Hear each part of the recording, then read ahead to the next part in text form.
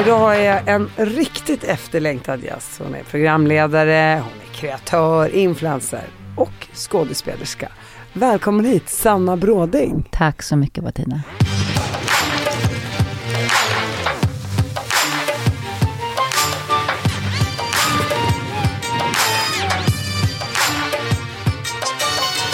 Det var ju 100 år sedan vi sågs. Ja, men jättekul att se dig. Jag blir alltid lika glad när jag träffar dig. Så att det är jättekul att få hänga en stund med dig. Ja, men det är samma verkligen. Jag är jätteglad.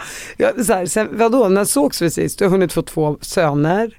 Ja, men vi har setts efter jag har fått barn. Det har vi. Men vi har typ sprungit på varandra på någon mingel eller någonting. Men det är inte så, det är liksom inte så frekvent längre. För att jag är i min egen bubbla eftersom jag är 100% ensamstående. Och det har varit så i typ 8 år. Du måste ha gjort intryck på mig som inte kommer ihåg att vi sågs efter att du fick barn. Okay. Men det var typ någon gång. Och det är för att jag är så sällan ute så att de jag träffar då minns jag. Jag var och träffade folk. Jag var på McDonald's, där träffade jag Bettina. Det var 19 juli 2018. Kanske inte riktigt så. Jag är ingen stalker, Bettina. Men jag har haft mitt liv har varit väldigt annorlunda i senaste typ 8 åren mot vad det har varit alla år innan. Jag har fått gått in i en roll där jag har behövts väldigt mycket av mina barn och inte haft så mycket liksom hjälp runt omkring. Så att då blir det ju så. Hey, I'm Ryan Reynolds. At Mint Mobile, we like to do the opposite of what Big Wireless does. They charge you a lot, we charge you a little. So naturally, when they announced they'd be raising their prices due to inflation, we decided to deflate our prices due to not hating you. That's right. We're cutting the price of Mint Unlimited from $30 a month to just $15 a month. Give it a try at mintmobile.com/switch. $45 up front for 3 months plus taxes and fees. Promo rate for new customers for limited time. Unlimited more than 40 gigabytes per month. Slows full terms at mintmobile.com. Hey, it's Danny Pellegrino from Everything Iconic. Ready to upgrade your style game without blowing your budget?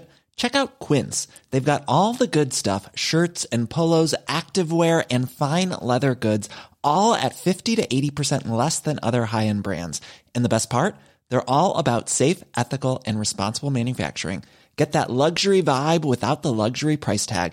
Hit up quince.com/upgrade for free shipping and 365-day returns on your next order. That's quince.com/upgrade. Vi ska komma in på ditt liv. Du har ju varit lite upp och ner, lite karusell. Ja. Lite berg- och dalbana skulle jag vilja säga. Ja, minst sagt. Men med det sagt så landar du ju alltid på dina fötter. Det måste ju finnas någon trygghetsfaktor i dig som gör att du landar i det positiva så att säga. Och därför vill jag att du börjar med din uppväxt. Min uppväxt, vad vill du veta? Jag vill veta allt. Du verkar ha 2 riktigt gulliga föräldrar om man tittar på Instagram. Ja, de är med ibland på Instagram. Ja, så gulliga. Jo, nej, det är de. De är jättefina. Verkligen fina. Och det jag framförallt har med mig från dem i mitt föräldraskap är ju känslan av att du alltid är förälder. Förälder är du inte bara när barnen är små, utan du är det hela livet. Och det har ju de verkligen visat mig. När jag behövt dem även i vuxen ålder så har de alltid funnits där. Så de är jättefina och har hållit ihop sen mamma var 18 och pappa var 21. Och är fortfarande lika kära. Det är liksom dem. Det är gulligt. Ja, de gör allt tillsammans. Och så har alltid samtalsämnen. Kan prata till 1-2 på nätterna varje dag. Och jag säger, alltså, det tar aldrig slut. Så det är ju så det ska vara. Så det är fantastiskt. Nej, men så de är väldigt trygga. Och jag växte upp i en förort ute i Nacka, Orminge. Så betongförort, så gråa betonghus. Och jag har en mittenbarn. Jag har 2 bröder. En storbror och en lillebror. Så att jag var ganska typiskt mittenbarn tror jag. Familjens clown som behövde få uppmärksamhet och som lärde sig att känna in alla andras känslor. Så att det har ju, alltså på gott och ont, men jag började med teater när jag var 5 och älskade, det var det jag gjorde. Jag skrev dikter och jag spelade teater och det levde jag för hela min uppväxt. Att få skapa och göra mycket smycken och liksom jag har haft alltid samma smak på kläder och samma stil. Alltså mycket färg och mycket lekfullhet och mycket accessoarer. Och det är liksom jag. Det är den jag är i själen innerst inne som jag någonstans visar utåt för att vara ärlig på något sätt. Nej, men så att det är klart att det var mycket saker som har påverkat mig för min barndom. Och så är det ju för oss alla. Och jag tror att vi kommer till den familjen som vi ska. För att vi också ska trigga igång de sakerna inom oss som vi bör själsligt lära oss. Så att det är både positiva och negativa saker jag har för min uppväxt såklart. Och vad skulle du säga om negativa? Det är att jag alltid jämförde mig väldigt mycket med min storebror som var väldigt liksom, bra i skolan och sånt, och att jag ganska tidigt kände att det är så här jag får uppmärksamhet genom att prestera. Och det har ju följt mig väldigt mycket hela livet. Men var det några krav som ställdes hemifrån? Jag tror inte att mina föräldrar tänkte att de gjorde det. Men det är hela... Alltså jag tänker nu när jag ser tillbaka på att först att jag såg hur duktig, det ordet som jag inte tycker om, min storebror var eller bra, han var i skolan. Och sen så att så fort det gick bra så fick jag mycket beröm. Att det är då jag blev sedd på något sätt. Alltså kände jag. Så att det satt sig. Och det är väl också, det är vad jag bär med mig i mig. Vem är jag? Vad triggar igång mig? Det är sådana saker också. En annan person kanske inte alls hade påverkats lika mycket som jag påverkades. Men det var ju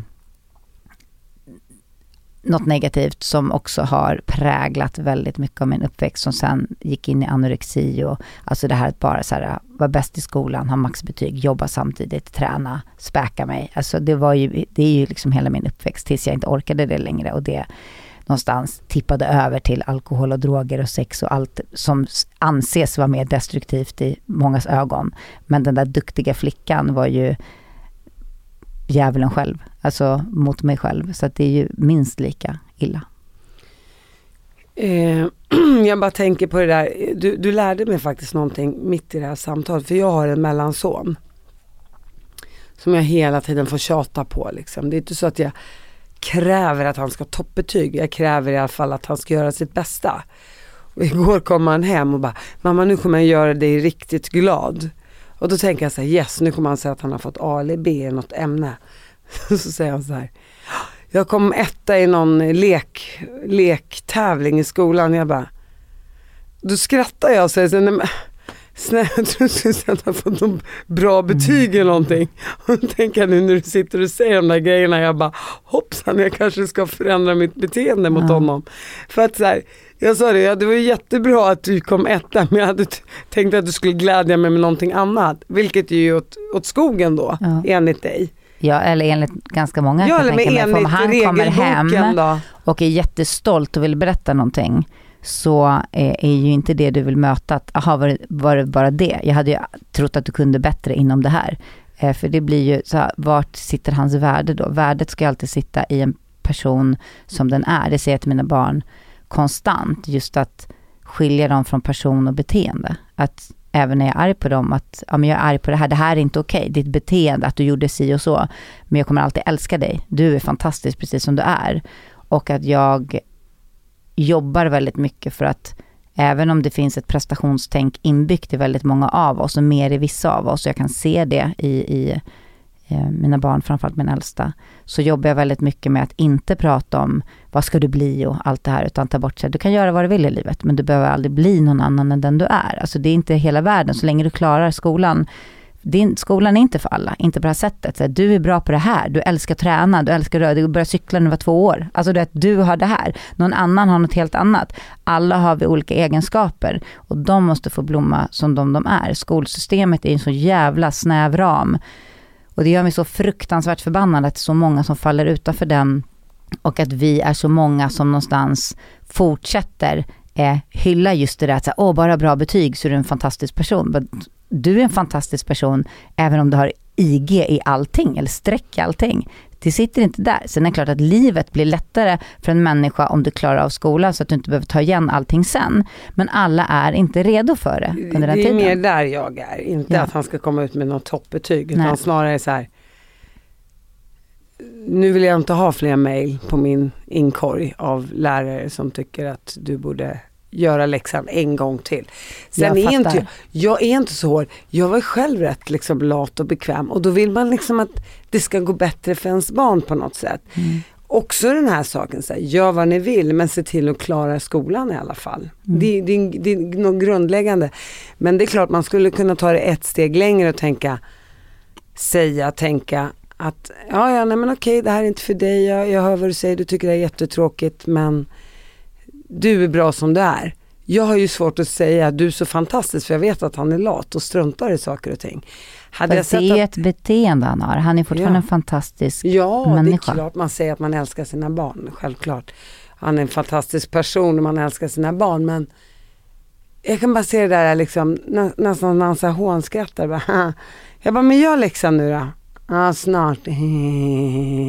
Jag bara, fast du kommer inte göra den snart. Men jag förstår att det är frustrerande. Ja. Och men det är jag försöker tänka att så här, vad är de viktiga egenskaperna jag vill vägleda mina barn i. Jag vill vara som du. För att man mår så mycket bättre då. Än att gå runt med en inre stress över att man vill att de i alla fall ska klara sig. Men tänk många som har bra betyg och sen har de en jättedålig kvinnosyn eller du vet skiter i miljön och du vet, jag tänker så här, vad är det vi lär oss? Jag önskar att vi lärde våra barn mycket mer om förståelsen för att alla fungerar olika. Om man tänker på alla med NPF-diagnos som liksom är så många som faller utanför. Förståelsen, alltså du vet, hjälpa till att trycka bort machokulturen. Förstå helhetstänket med att vi är ett kretslopp i, alltså en helhet i planeten, men även själsligt i oss själva, alltså med sinne, kropp och själ och vad det gör, vad våra tankar gör, vad vårt beteende gör. Alltså det är viktigare för mig att vägleda mina barn i än att de ska gå ut med bra betyg, för att om de inte är redo så kommer de bara brytas ner av att jag konstant tjatar på dem och de konstant får höra i skolan att de är dåliga. Då måste jag vara den andra liksom motvikten som hyllar dem för det de faktiskt har. För att jag har vänner som inte alls var redo i skolan och nu är värsta topp, du vet, för att de insåg senare, nu har jag hittat min väg när de kanske var 25 eller 28.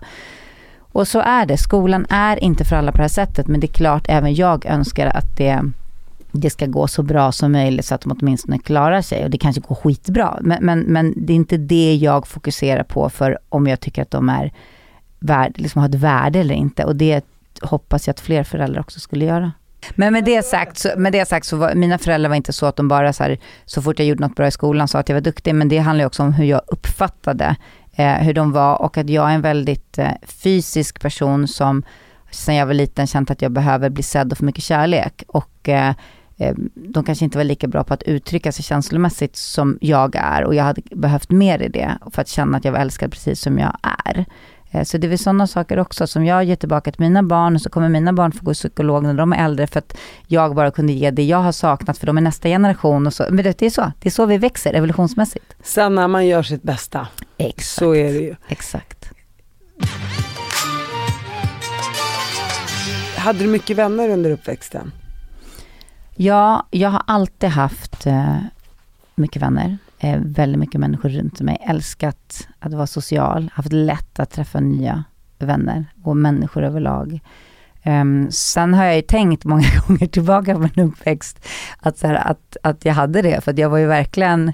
jag har funderat mycket över det där, varför jag inte blev mobbad fast jag såg ut som jag gjorde och var som jag var. Alltså, de kallade mig UFO i skolan och sånt för att jag kom dit i olika outfits varje dag och skulle uppträda och läsa mina dikter. Men du vet, var liksom kanske inte riktigt utseendemässigt eller beteendemässigt alltid passade in. Men på något sätt så köpte de det för det så här, men det är Sanna.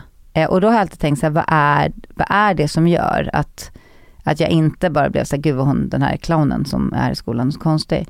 Och jag tror att det handlar väldigt mycket om just det jag sa inledningsvis, att för mig har det varit så viktigt att vara sann gentemot vem jag är, alltså själsligt, som jag har sett mig som en regnbåge inombords, och därför var det trygg i att så, det här är jag. Så när någon kom fram och sa så, men vilka fula kläder och sånt, så kunde jag bara, jaha, fast jag tycker det är fint. Och då tar det liksom lite stopp. Alltså du når ju inte en människa om du märker att den människan inte trycks ner av att du försöker trycka ner den. Så jag har tänkt väldigt mycket på just det, att jag alltid blev accepterad och alltid haft vänner från väldigt många olika världar. I olika åldrar, olika kön, verkligen olika världar, områden, alltså så. Och än idag, att det inte finns någon så här precis fack det jag är.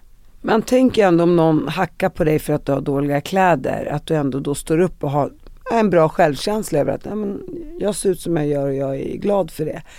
Hur hamnar du i anorexian då, tänker jag, om du ändå kände dig nöjd med vem du var? Eller hade det bara med prestationen att göra då? Och hur gammal var du när du hamnade där? Jag tänker att det inte är riktigt samma sak. Att vara trygg i sin egen stil det är också, jag kan också tänka mig att det är ett sätt för mig att uttrycka mig och gömma mig lika mycket som en trygghet. Att gömma sig, att känna så här, om jag klär mig så att alla tycker jag är snygg och sen lär de känna mig, då kommer de inse att jag är inte som den där typiska snygga tjejen. Alltså så har jag även gått och tänkt i vuxen ålder. Jag vet exakt hur jag skulle kunna klä mig för att verkligen vara en snygg tjej. Men då är jag så här, fast det är inte vad du får. Du får mig med min du vet, hyperhjärna och allting. Och det är den jag är. Så att det är nog både en osäkerhet och en trygghet. Alltså tryggheten när jag var typ 3 år och klädde mig som jag ville. Det är klart att det kom från en trygghet. Alltså det här är jag. Men jag tror också det handlar om det här att kunna gå in i olika roller. Och att inte helt vara släppa in. Som jag jobbar väldigt mycket med idag. Att våga släppa in helt på djupet. Så vem är jag innerst inne? Men det var när jag var runt 14. När jag var runt 11 började jag må sämre. Och när jag var runt 14-15 där så började det liksom ge sig uttryck i träning och mat och sådana saker. Det är någonting som kryper sig på. Så att det handlade hela tiden om känslan av att inte vara värd mitt eget liv. Det är det som ofta är grunden i anorexi. Alltså att brist på självkärlek. Och att jag skulle räcka till. Jag jobbade ju då. Jag filmade, jag var redan känd. Och jag var borta flera dagar i veckan från skolan. Och pluggade för att liksom på lov och inspelningspaus och sånt för att höja betygen. Det var som att jag ville bevisa mig för alla runt omkring. Men det som hände var att jag totalt glömde bort mig själv. Och nu i vuxen ålder, 42 år gammal, så inser jag att hur mycket jag än har jobbat med mig själv så är det så extremt mycket av det där gamla beteendet som fortfarande finns kvar i mig. Den här ängeln och djävulen som slåss inombords. Fast de kanske är lite bytt skepnad. Men de finns kvar för det sitter så djupt. Och det där vill jag knäcka idag. Även om det liksom mycket är sunt idag så finns det så små beteenden och kanske tankesätt som jag inte ens är medveten om. Och jag vill bli fri från allt det där. Som till exempel? Nej, men att inte helt, som jag sa, att inte helt vara att inte helt känna min innersta kärna. Alltså jag tror att väldigt många av oss, när det blir för mycket när vi växer upp, låser in oss själva för att skydda oss.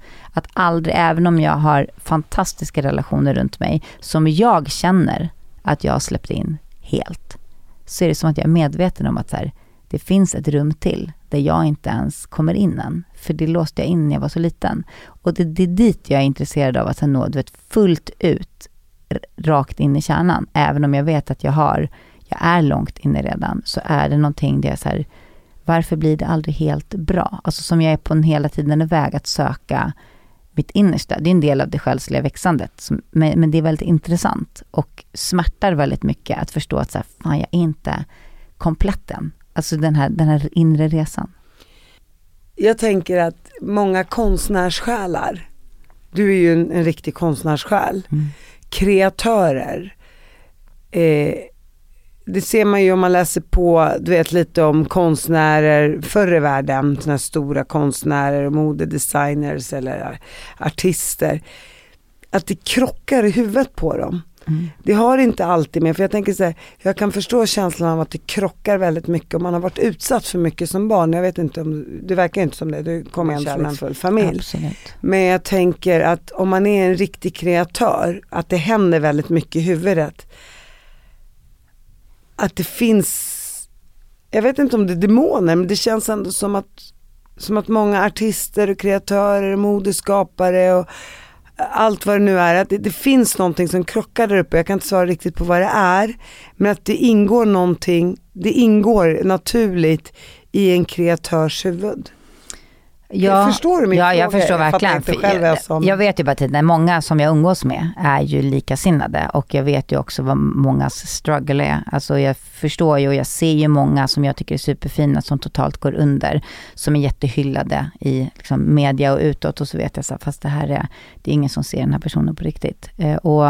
Och det är mer okej i vissa yrken, till exempel håller på med musik, så är det mycket mer okej att vara dekadent, och det är nästan lite så här, vilken rockstar. Så vet jag själv att fast det här det är så många lager bakom som förgör den här människan. Och det behöver inte alls ha börjat i droger och fest, men nu är det ett av de flyktbeteenden som syns utåt. Jag tror att det handlar om massa olika saker. Jag tänker att vi är energi, och att det är massa olika energier, att vi är olika öppna för att ta in väldigt mycket energier som påverkar oss. Och att det kan krocka i en själv när du inte lär dig hur du ska hantera och kanalisera de energierna rätt. Vi pratar om högkänslighet, som kanske, jag är ju högkänslig och jag har en ADHD-hjärna, men jag tänker också att vad är det egentligen? Det är vi som sätter olika namn på det, men egentligen kanske det bara handlar om att jag inte kan än så länge kanalisera mina kraftfält rätt och mina energier rätt, och att jag tar in väldigt mycket av hur alla andra känner runt omkring, och jag påverkas ju väldigt mycket av folk. Och jag kan tänka mig att många som är kreativa är liknande jag, att vi är väldigt öppna. Så att vi, och många av oss är spirituella och mediala, känner på saker. Alltså vi tar in väldigt mycket. Och det blir ju väldigt förvirrande när det till slut är så här, är det här mina tankar? Är det någon annans tankar? Vad är det här? Och sen hittar vi rätt eller olika beteenden och försvar när vi växer upp, innan vi ens är kapabla till att förstå, som blir en vana, som blir den där motorvägen i huvudet dit vi alltid så här, men det här har ju alltid funkat. Om jag tränar jättemycket eller dricker jättemycket eller jättemycket sex, eller det funkar ju, för då blir det lite lugnt för en stund. Och då handlar det om att alltid förstå att så här, fast jag vill inte vara på den här motorvägen längre, för den har bara tagit mig fel. Det har blivit liksom, jag har trott att det är en genväg, men det blir en jättelång omväg. Så att hela tiden försöka trampa upp den där nya stigen och förstå att det är så här, 1 steg fram och 2 steg bak. Och det är det där jag har hållit på med senaste 14 åren. Och ju mer jag lär mig av och om mig själv, desto mer inser jag att jag inte kan någonting, och hur stort och svårt allting är. Det är universum vi pratar om. Ja, det är så stort, och att jag bara är en liten del av allt andra, och att jag inte är så jävla speciell. Alltså det är så mycket. Så att just nu tänker jag att jag är i en fas där jag håller på att måste nästan bryta ner mig själv en del för att kunna kapitulera för mitt sanna jag. Alltså det är så stort, men jag hade inte kunnat gjort det här för ett antal år sedan, för nu har jag liksom, om vi ser oss som en lök, så skalar vi ju längst ut i det där yttersta lagret av försvar och flykt. Du har ju byggt på så många lager från du är liten för att skydda den där innersta kärnan som är ditt själsliga jag, din känslighet, där du egentligen känner allt. Men det är för tufft att känna allt, både när du är liten och när du är vuxen, fast som vuxen kanske kan hantera det bättre. Och då när du skalar av och börjar komma in, då är du också redo för att verkligen kunna sticka kniven helt i ditt inre och kapitulera, och det gör ofta väldigt ont. Väldigt mycket av mitt växande gjort skitont, men det har ju också tagit mig ett steg fram hela tiden, och det är så mycket finare att vara det är idag än vad jag var för 14 år sedan. Men likt förbannat kan jag känna igen beteenden som gör mig frustrerad, att jag säger, men på riktigt, alltså blir det aldrig bra.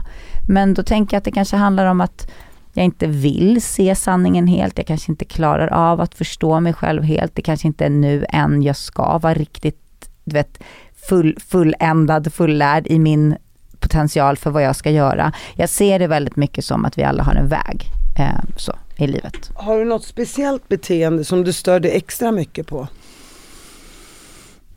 Ja, mitt kontrollbehov. Att jag har ett kontrollbehov som både är medvetet men också extremt omedvetet. Som anorexia, nytt kontrollbehov. Exakt. Att jag någonstans vill, utan att jag förstår det själv, kontrollera situationer och personer och omgivningar som jag inte kan. Men för att jag någonstans ska känna att men då är det safe. Fast det går inte. För att det är väl min extrema rädsla egentligen för vissa saker som gör att jag vill kontrollera. Och det där sitter så djupt, men det är det här jag börjar gräva i nu och börjar förstå att det är så. Och då är jag så okej, vad kan jag göra då? I och med att så mycket sker omedvetet. Jag är som de flesta på en ständig resa, men jag är så otroligt intresserad och nyfiken på varför vi människor är som vi är, varför det ser ut som det gör i världen nu, där det är tydligt liksom energibyte och den feminina kraften börjar komma starkt och män får panik. Alltså det händer ju så mycket i världen nu. Så det är allt det där, men det händer ju också med oss individer i våra små världar. Och det är ett växande som vi måste tillåta. Om man på riktigt inte bara skärmar av, om man på riktigt ska in i varje jobbig nyhet, så blir livet jobbigt. Och det var någon som sa till mig, människor klarar inte av att höra sanningen. Man gillar att höra en historia och väljer att tro på den. För att sanningen gör för ont. Och är man högkänslig och ska ta till sig alla sanningar hela tiden, då blir man ju till slut själv knäpp. Så att jag tror att vad de flesta människorna gör som inte är lika högkänsliga, vi skärmar av. Vi låter inte det komma in i oss på något sätt. Jag sa det till min syster, för hon pluggar till socionom. Jag sa det är fantastiskt, och liksom, hur kommer det sig att du väljer att plugga till socionom. För att oftast tänker jag, det kan vara en fördom, men att många som blir psykiatriker och psykologer har själva varit med om saker och ting, och därför ska man på något sätt bearbeta sin egen uppväxt genom att behandla andra. Och då sa min syster att det där stämmer ju i hennes värld med de hon pluggar, att 80% är det så med. Hon bara, jag kan inte egentligen relatera till de människorna, för att jag har vuxit upp i en trygg och liksom kärleksfull familj. Men jag känner å andra sidan att i och med att jag har gjort det, så har jag så mycket att ge. Och jag tyckte det var så här fint sagt utav henne. För jag tänker så här att vi har haft samma uppväxt, att jag tänker så här att fast jag skulle inte orka ge alla de människorna min kraft och energi, för jag skulle bli helt slut själv. Men så sätter jag mig in i en situation där jag tänker att ja, men då blir vi utsatt för det och det och det och det och det. Då kanske det på något skulle bli som en så här självbehandling, att hjälpa andra i min situation och inse, du är inte den enda som har varit utsatt för det här. Men skulle jag få höra den sjuka historien efter den andra, skulle jag till slut bli knäpp liksom. Kan du förstå vad jag försöker säga? Jag förstår absolut, och jag tänker också att vi är här med olika uppgifter. Att det är inte allas uppgift eller plan att finnas där för alla heller. Du har ett syfte och din syster ett syfte och jag har ett syfte. Alltså vi har olika syften. Men sen handlar det om att vissa kanske kan ge utan att låta det ta på dig själv. Alltså hur du kan återigen omvandla den energin eller ta till dig och släppa in den energin. Det är olika vad vi gör med den i oss. Så jag ser det så tydligt. Jag vet att det finns jättemånga även runt mig som är så här, men gud, det här, du är så flummig, det här finns inte. Men för mig är det är såklart att vi är energier, det vet ju alla. Det kan ju till och med forskningen säga. Och det är klart att vi påverkas av det. Sen är vi bara olika personligheter av olika uppväxter. Nu har ni ganska lika uppväxt, men även om ni är samma familj så har ni olika uppväxter på grund av att ni är olika syskon position. Så att det spelar ingen roll. Så att jag håller på att lära mig att jag tittar inte på nyheter och så på grund av att det är så onödigt, för det blir för mycket för mig. Och det har jag inte gjort på jättelänge. Men jag övar också på att inte ta in det. Och det jag har en vän till mig som är väldigt bra på att säga till mig om det, att hon bara, kan du hjälpa de här barnen till exempel? Nej. Hon bara, bra. Då är det bara att släppa det. För att då är det bara negativt att sända ut en sån rädsla eller liksom frustrerad energi ut i världen. Så släpp det, och så tänker du bara positiva tankar om de vill skicka kärlek till dem eller gå vidare med ditt eget. Och mycket så är det ju, att det handlar om att också förstå att jag kan ju ändå inte göra någonting åt det här. Så att jag går under, vilket har jag fungerat så, det kan vara under många dagar, det är helt knäckt för att något har hänt. Det skadar ju bara. Då vänder jag istället på det och försöker tänka att jag har ett ansvar att bidra till helheten i världen med positiv energi, om jag kan det, och fortsätta tänka kärleksfull, göra kärleksfulla handlingar, istället för att under några veckors tid gå och vara helt knäckt över att det är krig i Ukraina eller att de skjuter barn, som är helt fruktansvärt. Allt det är ju hemskt. Och också förstå att så här, jag kan bara påverka det jag kan påverka. Och det är också viktigt så att inte alla här i samhället går omkring och helt knäckta och rädda. Och för vad gör det med oss? There's never been a faster or easier way to start your weight loss journey than with PlushCare. PlushCare accepts most insurance plans and gives you online access to board-certified physicians who can prescribe FDA-approved weight loss medications like Wegovy and Zepbound for those who qualify. Take charge of your health and speak with a board-certified physician about a weight loss plan that's right for you. Get started today at plushcare.com/weightloss. That's plushcare.com/weightloss. plushcare.com/weightloss. Millions of people have lost weight with personalized plans from Noom. Like Evan, who can't stand salads and still lost 50 pounds. Salads generally for most people are the easy button, right? For me, that wasn't an option. I never really was a salad guy. That's just not who I am. But Noom worked for me. Get your personalized plan today at Noom.com. Real Noom user compensated to provide their story. In 4 weeks, the typical Noom user can expect to lose 1 to 2 pounds per week. Individual results may vary.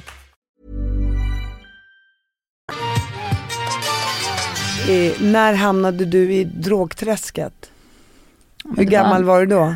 Det var någon gång mitten när jag var 20. Men sen var det ju illa liksom när jag var 26, 27, 28. Det var när jag var 28 som jag greps. Då var det liksom... då var jag rätt illa däran.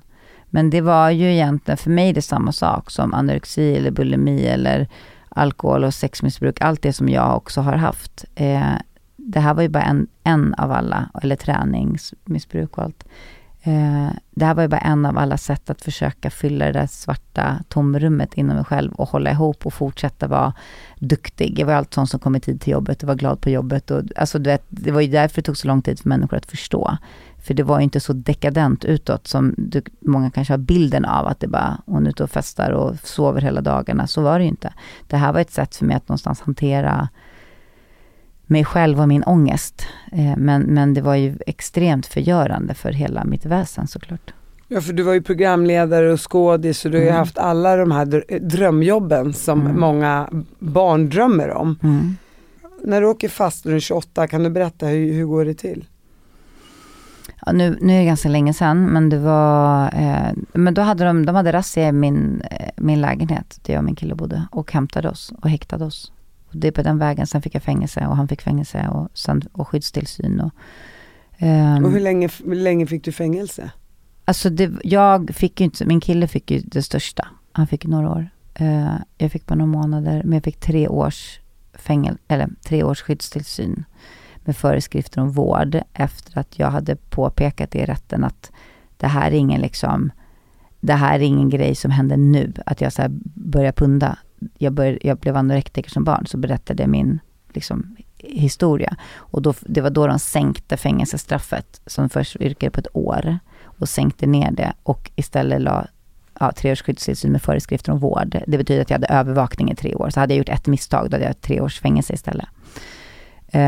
Men de kunde inte ge mig någon vård för att de tyckte att jag passade inte in i mallen. Min hjärna var för snabb och jag var för smart. Jag var inte typiskt kriminell. Så kriminalvården kunde inte hjälpa mig. Och sen så kunde de inte heller hjälpa mig på beroendecenter för att de insåg att jag var varken alkoholist eller narkoman. Och de var, du är anorektiker, det är det som är din grund. Det kan inte vi hjälpa dig med. Och sen när jag kom väl till psykiatrin så var det så att jag kom dit och hade ändå bestämt mig, nu ska jag fixa det här. Då tyckte de att jag var så uppstyrd och verkade må så bra för att folk kom dit eller kom inte ens dit i tid och vissa orkade inte ens komma hit. Så de tyckte att det fanns ingen plats för mig där heller. Så hur jag än gjorde så fick jag ändå ingen hjälp. Fast jag ändå var dömd till vård. Så att det där har ju också väckt väldigt mycket tankar i mig kring hur vi behandla människor och hur vi ser på människor och hur vi värderar olika missbruk som olika fina. Och, Hur kunde din familj hjälpa dig? För jag tänker om du hade varit min dotter, vad skulle jag ha gjort? Finnas där. Alltså finnas där och vara så rak och öppen och kärleksfull. Alltså att möta en människa som flyr på olika sätt i så tuff kärlek. Att vara rak och att inte försöka bli medberoende till någonting. Men jag hade ju redan bestämt mig för att men nu är jag klar med det här, nu måste jag fixa mitt liv. Så att mina föräldrar fanns ju där mycket genom att jag fick flytta hem till dem när jag hade bestämt mig för att bryta med allt och började införa rutiner och sånt i mitt liv eftersom jag insåg att jag kommer inte få någon hjälp utifrån. Så det var ju mitt stöd, att ha någon fast punkt och trygg punkt att komma tillbaka till. Och det var där jag också började leva väldigt rent och träna varje dag. Såg till att få bra kost och lärde mig äta. Hur äter man? Hur blir man mätt? Alltså jag hade ju så mycket issues med allt. Så där började ju min resa och det är väldigt mycket tack vare det stödet jag fick av mina föräldrar. Apropå att vara förälder hela livet som jag pratade om i början. Hur blev det med alla jobb? Kände du någon skam över att du faktiskt hamnade i fängelset? Att du fick den här domen? Eller kände du någonstans kanske en befrielse allt där? Att sanningen kommer upp på ytan? Ja, jobben försvann ju. Jag blev ju extremt hårt dömd som tjej och som någon människa som skulle vara någon förebild för alla som inte alls de flesta män blir dömda till överhuvudtaget. Så att alla försvann ju bara. Alla jobb och allting. Men nej, skam kände jag inte. Jag kände nog lite som du säger att det var skönt att på något sätt det här är jag. Alltså det hade varit så mycket yta och jag hade levt som dubbelliv och jag var också trött på något sätt på att ingen såg den jag var. Eller det var känslan jag hade att väldigt många bara ville vara med mig på grund av någonting. Och jag förstod det nog omedvetet men jag tillät mig inte att förstå det. Så att där alla som hängde runt med att jag kunde fixa jobb till dem eller betala för dem eller ta in dem på klubbar. Eller det var så, sen när det här hände då försvann ju liksom 90% av alla som jag trodde var mina vänner. Egentligen fattade jag det, men det blev också ett hårt slag för det blev så tydligt att så här, men vem tycker om mig bara för den jag är? De fanns också kvar, men de var ju liksom en liten del. Men det var ganska skönt, det var precis när jag satt inne att jag tyckte att det var så skönt för att det var någonting i den äktheten att möta människor. Där var vi alla lika, alla satt i samma liksom gråa kriminalvårdskläder och inget smink och ingen där behövde mig. Ingen där behövde snacka med mig för att jag skulle fixa något till dem. Utan gillade de mig där inne så var det för att de tyckte om mig som person. Och det uppskattade jag extremt mycket. Det är säkert därför jag också har så fina känslor för den tiden. Även om den inte var lång så var det ändå en tid som betydde väldigt mycket för mig. Jag fick extremt mycket fint tillbaka av de kvinnorna jag satt med. Och vad satt de inne för? Liknande? Nej, allt. Jag satt på en låst avdelning först. Så det var, ja. Det var allt ifrån knark till mord till allting? Ja, alla hade sina och misshandel. Och du var aldrig rädd att du skulle bli utsatt för stryk för att du var kändis eller inget sånt? Jag tänkte aldrig så. Alltså då var det, jag hade hängt i liksom en ganska lång tid med ganska många människor som inte mådde så bra. För att om du inte mår bra själv så drar du dig ofta till människor som inte mår så bra. För att då är det inte så många som frågar dig så här, hur mår du? För det är det som är jobbigt, att någon på riktigt ska så här, bry sig om dig när du inte mår bra. Så kände jag och jag vet att många andra känner så också.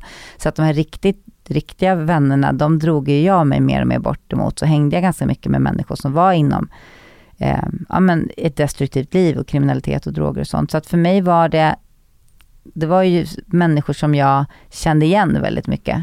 Så att det var inte något konstigt. Och de var väldigt fina mot mig. Vi hade, alltså, ja men det var fint. Och jag fick lära känna många och fick höra deras historier. Och det gjorde också att jag fick blev ännu mer stärkt i mina tankar om att vi alla är så lika. Det finns alltid ett varför. Det finns alltid en anledning att vi hamnar där vi hamnar. Så många som också hade vuxit upp bra men som kanske börjat som anorektiker och senare in i droger och nu var tungt kriminella och suttit in i liksom största delen av sitt liv. För de kanske inte hade samma antingen styrka i sig själv eller samma grundtrygghet utifrån. Och det gjorde mig så ledsen att jag var så här, det finns alltid en historia bakom varje människoöde och du ska vara jävligt försiktig själv och döma för att plötsligt kan ditt liv bara ta en kraftig vändning och det är du som hamnar helt snett. Och det är det dömandet i samhället som jag har jobbat väldigt många år genom böcker, föreläsningar och sånt på att prata om, för att det stör mig så enormt mycket att vi bara tittar på en människa och direkt dömer den efter ytan eller inkomst eller jobb. Och det är alltid så här, vad gör du? Jag är så här, fast vem är du? Är väl trevligare. Det är väl mer intressant. Du kommer ut ur fängelset stärkt och så vidare. Och hur gammal är du när du får dina barn? 34 när jag fick Henley och 36 när jag fick Lucky. Och får du tillbaka jobben när du kommer ut igen? Det tar ett tag. Och jag började få tillbaka jobben successivt. Jag var väldigt dömd av många. Och jag har ju fått många ursäkter, eller flera ursäkter efteråt, där de har förstått att de gjorde fel eller dömde ut mig på felaktiga grunder och sånt. Och det är ändå modigt tycker jag att de kan komma och be om ursäkt. Men det blev väl aldrig riktigt som förr, men det var väl kanske inte så det skulle bli då, tänker jag. Men sen började jag komma tillbaka och jag jobbade igen. Jag började skådespela igen en del, men framförallt programleda igen och började jobba på radion jättemycket igen. Så att jag jobbade ju hela tiden tills jag fick hoppa av. För att jag hade ju liksom liveprogram varje dag. Det gick ju inte när jag blev mamma. Och sen var jag ju alltid ensam. Jag har alltid varit ensam som mamma. Så att då har ju jag behövt finnas där. Så det gick ju inte liksom att bara dra iväg till ett jobb. Men jag har jobbat hela tiden från att barnen föddes. Och de har varit med mig i studior och på turnéer. Och alltså de har verkligen varit med överallt. Så det funkade. Men sen så när Lucky var min yngsta som är 5 nu. När han var 7 månader och Kainley då var nyss fyllda 3 så kraschade jag i en utmattning. För då var kroppen för trött. Så det var 5 år sedan. Och då hoppade jag av alla jobb. Och efter det så har det varit svårt att komma tillbaka igen. För att folk blir väl så här, fan, vad är det med henne? Och när jag kan känna så här, det är nu. Alltså jag har aldrig mått bättre. Alltså hela tiden klättrar jag tar ju hand mer och mer om mig själv. Och en utmattning, att acceptera en utmattning, vilket jag ser det som, är en kärlekshandling. För att, och ett sundhetstecken. Exakt, för att det är klart att jag borde kraschat för länge sedan. Alltså kroppen har ju varnat, men jag lyssnade inte då. Nu valde jag att lyssna. Jag hade säkert kunnat köra 10 år till och blivit supersjuk. Nu valde jag att lyssna och det är en kärlekshandling. Och jag har jobbat extremt mycket för att ge tillbaka.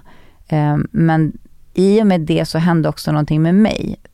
Den här känslan att vem är jag? Vad vill jag göra? Jag är inte samma person som jag var innan jag fick barn. Jag är inte samma person som jag var innan jag hamnade i en utmattning. Det har hänt så mycket saker i mitt liv där jag har fått såna rejäla käftsmällar. Och det är klart att, som jag sa innan, att smärta gör ju ofta att du växer. Alltså utveckling gör ofta ont. Och jag är nu i en period där jag inte riktigt vet. Jag ser inte lika tydligt mitt mål framför mig som jag alltid gjort förut. Jag vet att jag har alla mina erfarenheter. Jag är fortfarande en kreativ människa. Jag kan tv, skådespeleri, radio, skriva böcker. Alltså allt det här jag gör. Men det är som att jag säger, vad är mitt syfte? Jag vill göra mer. Jag vill vara med och påverka. Alltså jag vill göra någonting av allt. Och det är lite som att jag försöker stressa livet, som att jag är någon tävlingshäst som står i en spilta med dörren låst och står och galopperar och bara, varför öppnar ingen dörren? För att jag har så mycket jag vill göra. Samtidigt som jag inte hittar riktningen. Så jag förstår ju också att just nu har livet gett mig en period där jag måste landa. Barnen är 5 och snart 8. Jag börjar kunna lyfta blicken från dem och vara så här, vem är jag nu? Vart ska jag nu? Så det är som det är någon typ av kris som jag också förstår att jag kommer kunna kolla tillbaka på om några år och förstå, shit vad jag växte då. Men det ser jag inte riktigt nu. Nu är det mest frustration. Har du barnen med samma pappa? Ja. Ja, det är samma person som också satt i fängelse med mig. Eller ja, vi har 16 år med honom. Vad säger man? Gammal kärlek rostar aldrig. Nej, han är fin. Han kommer alltid fin. Han är familj. Alltså vi är inte tillsammans, men vi är ju... Han är familj. Hjälper han dig med barnen? Han har inte gjort det. Och han har inte riktigt varit kapabel till det. Och jag har förstått det. Och apropå dömande, det är klart att det har varit en sorg på ett sätt. Samtidigt som jag tänker att det finns en anledning varför barn kommer till en med vissa föräldrar och vad det kommer påverka dem.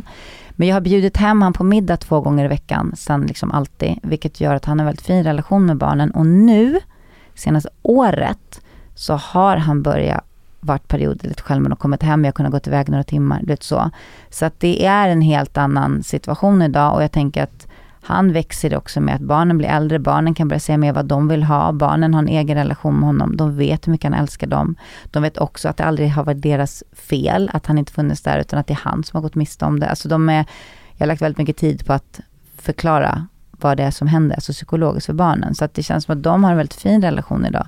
Vilket jag är tacksam för. Men jag hoppas såklart att den växer så att det kanske en gång snart framöver kan vara att kanske en helg i månaden eller att de kan vara med honom. Du vet, något sånt. Vi är inte riktigt där än. Men jag tänker att det går åt det hållet. Älskar du honom fortfarande? Jag kommer alltid älska honom. För den han är. För allt vi har gått igenom. Vi har sårat varandra så mycket. Vi har gått igenom helvetet och tillbaka. Men han är en av få som jag har vågat vara sårbar med. Alltså mig själv med. Han har sett hela jag. Och det är inte så många som jag har visat det för. Plus att jag känner hela hans familj och nej men vi kommer aldrig kunna leva tillsammans och vi ska inte leva tillsammans, men jag kommer alltid älska honom som en familjemedlem och en bästa vän, även om jag ibland är så galen på honom att jag inte vet vad jag ska ta vägen, så är det fortfarande en person som en människa som har funnits väldigt många år i mitt liv och han har gett mig 2 barn. Det var det jag skulle säga, du har fått 2 fina barn. Ja, med fantastiska gener. Hans gener är grymma. Så jag bara, han är världens friskaste, starkaste kropp. Så jag bara, okej, det är helt tacksam för. Det kan jag ge. Fysiken. Ja, precis. Ja, varsågod. Dina barn är ju mörka. Ja, pappa är från Kongo, Angola. Så de är kongoles-svenskar. Alltså pappa är Angola, Kongo och jag är svensk. Så, ja. Härlig blandning. Har du någon gång känt av rasismen? Mm. Jag blev spottad på när jag var gravid. När vi gick bredvid varandra på gatan. Och jag har ju sett väldigt mycket hur British, deras pappa, har blivit behandlad.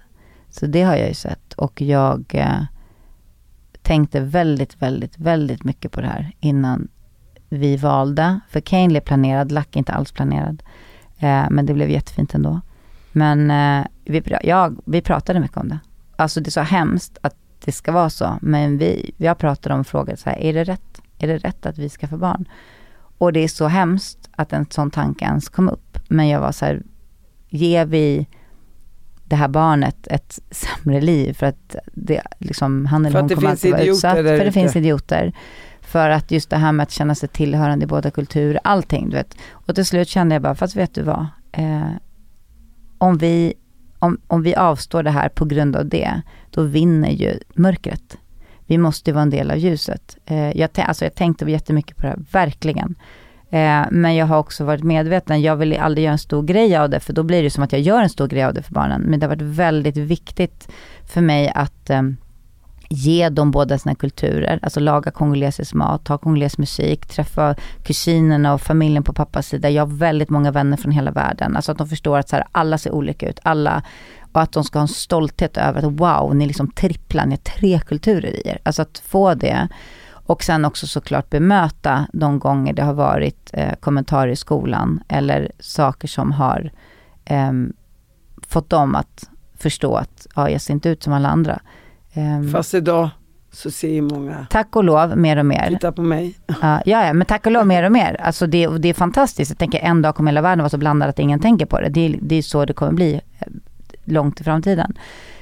Men jag tycker att det är väldigt viktigt att prata om och bemöta och visa att så fort något hänt i skolan att jag direkt tar upp det, eller på förskolan hände en grej att det var så här, jag visade direkt för min son att så här, det här är inte okej, det här står jag upp för, det här. Vad hände alla då? Nej, men det var ett barn som stötte ut honom, för han var då den enda bruna på förskolan. Och då var det ett barn som sa att där står du och här står vi, och så här, du är brun, eller du är brun och vi är vita och vi är bättre. Så han blev helt utstött framför alla. Nu går han i en skola där det är mycket mer blandat. Vi bor fortfarande på Södermalm, men det är mycket mer blandat. Tack och lov. Men det tog ju han jättehårt. Och det var som att det var första gången han förstod att han inte såg ut som alla andra. Han var 3 eller 4 och han stod vid spegeln och önskade att han inte var brun. Och jag, alltså det är värsta. Alltså det värsta. Jag satt på föräldramötet och bara grät, för jag samlade föräldrarna och berättade så här, det här är min största ångest liksom. Fruktansvärt, för jag kan inte skydda honom från det. Och det var det här jag var rädd för när det var det här samtalet jag hade med hans pappa innan vi fick barn. Samtidigt tänker jag att med rätt vägledning och med rätt kärlek och förståelse för alltså allt. Alltså jag tänker att det är viktigt att se helheten. Alltså min bror är gay och många vänner som är så här, 2 kvinnor är gifta, och här är jag vänner som liksom 70 år, jag har vänner som är 25 och jag har vänner från hela världen med olika liksom föräldrar från olika länder, och alltså det är så viktigt att visa att det här är, så här ser världen ut, och tack och lov har jag det. För även om jag är ensam med dem som är liksom svenskfödd vit mamma, så ser mitt umgänge helt annorlunda ut. Så de möter ju inte bara en viss typ av människor. Och det tänker jag också kan hjälpa dem. Men framförallt att man pratar om allting. Men det är också så här, vad är normen? Ja. Allt är ju ändå idag normen. När folk försöker måla upp... jag hade min podd där för Tobias från SD. När han berättade för mig i podden att det var så konstigt på fotbollsmatchen när föräldrarna skrek på sina barn och de skrek på domaren. Då insåg han att, så här, att de är så annorlunda. Jag bara okej, då överdrev jag, sa men jag kastar ju tofflor på mina barn, det är jätteroligt, så jag. Det gör inte dig mer svensk ungefär än vad jag är liksom. Men alltså, hur kan man tycka att det var så jobbigt att så här, invandrarföräldrarna skrek på sina barn? Man bara spelar roll om vi är mer högljudda liksom. Är man inte normal för att man är mer skrikig då, eller? Men det är ju en norm som är satt. Jag har ju fått höra... Vem har bestämt normen? Men exakt, jag har ju fått höra sedan jag var liten att jag är annorlunda, eller jag är konstig, och lite äldre jag blev, och att men du är inte som en svensk. Och det har alltid varit så här, men jag är ju född i Sverige med 2 svenska föräldrar och uppenbarligen är svensk. Men uppenbarligen enligt någon norm så är jag inte det. För att jag gestikulerar mycket eller pratar högt eller färgglada kläder. Jag har ingen aning om vad det är. Jag gillar stark mat. I don't know vad det är. Men någonting är det. Som du vet, så här, det här är annorlunda. Och det är också någonting att diskutera, för normen ändras ju också hela tiden. Men fortfarande så vet vi att det är fler i Sverige som ser ut har en ljusare hy än vad det är folk som har en mörkare hy. Och beroende också på var du bor. Och att mina barn har fått se det, och jag har fått kommentarer från när vi har varit oftast äldre på bussar och sånt. Men då har jag fått förklara för barnen att det är... Och vad säger de? Nej, men det kan vara så här, och du vet, sådana där saker. Men fattar att de spottade på mig när jag var gravid, bara det är ju helt vidrigt. Alltså det var en äldre gubbe när jag gick bredvid deras pappa då och var gravid. Men vad gjorde du då? Jag gjorde faktiskt ingenting då. För då jag blev så chockad. Ja. Jag blev så chockad. Nu blir jag mer att stå upp, för att om barnen är med och säger någonting, då är det extra viktigt att jag står upp för mig, för dem.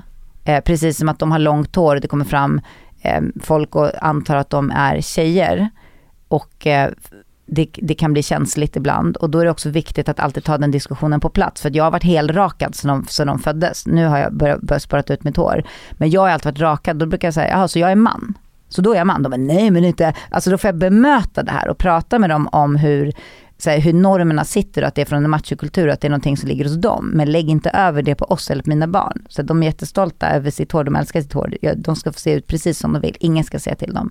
Så nu är det mycket viktigt att också stå upp för allt, för att barn gör ju inte som du säger, de gör som du gör. Så att de måste också se att jag står upp för mig själv och för dem, för att de också ska kunna stå upp för sig själva framöver.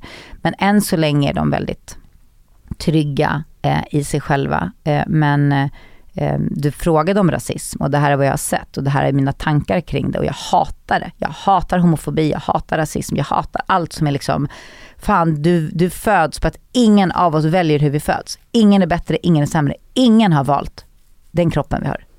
För det blev så, om man inte tänker spirituellt, men om liksom, ingen har planerat det här på jorden.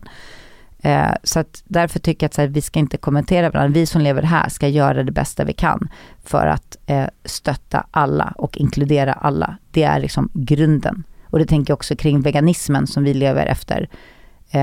Att jag lär mina barn också att allt har ett värde. Alltså naturen och djuren, och att vi är inte över någon, och då är vi definitivt inte över någon från en annan kultur eller med en annan tro. Alltså det är en del av vad jag vill vägleda dem i kring just att vi äter vegansk kost och lever så. Hur ser ditt liv ut om 5 år? Ingen aning, men jag hoppas att jag släppt den här frustrationen över att det är så här, vart ska jag, vad vill jag, vad är jag? Jag tror att jag hoppas och tror att jag då har hittat en tydligare roll och håller på att bygga någonting som jag kommer ägna mig åt ganska lång tid framöver. Är du duktig på att måla? Nej, jag har målat i perioder, men det är liksom inte min grej. De flesta kreativa uttryck jag har mer att smycken skapa, men annars skriva väldigt mycket, och annars göra liksom fota eller skådespela, alltså med kroppen, sådana saker. Hur har du klarat det ekonomiskt de gångerna där du inte har fått behålla jobben? Alltså det här, det har ju alltid löst sig. Det har ju alltid löst sig. Saker har kommit in.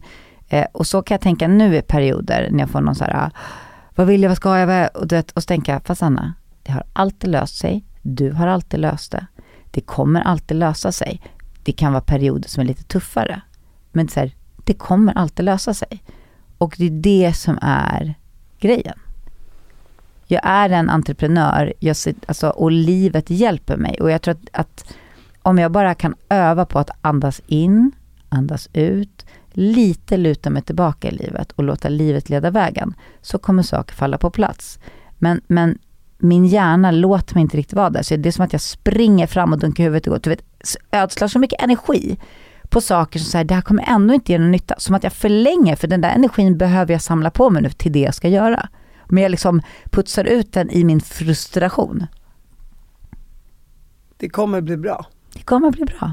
Alltså det är ju, jag är så tacksam för så mycket. Jag älskar livet med mina barn. De är så extremt liksom stora själar och energiska. Men det är också fint nu att jag börjar lyfta blicken och se så här, jag är på väg någonstans. Och det är väldigt spännande. Så att jag står på en sån från det där till att wow, vad häftigt, livet händer. Alltså jag vet att det är så mycket som väntar på mig och det är fantastiskt. Tack för att du kom hit. Ja, tack Patrik. Tack.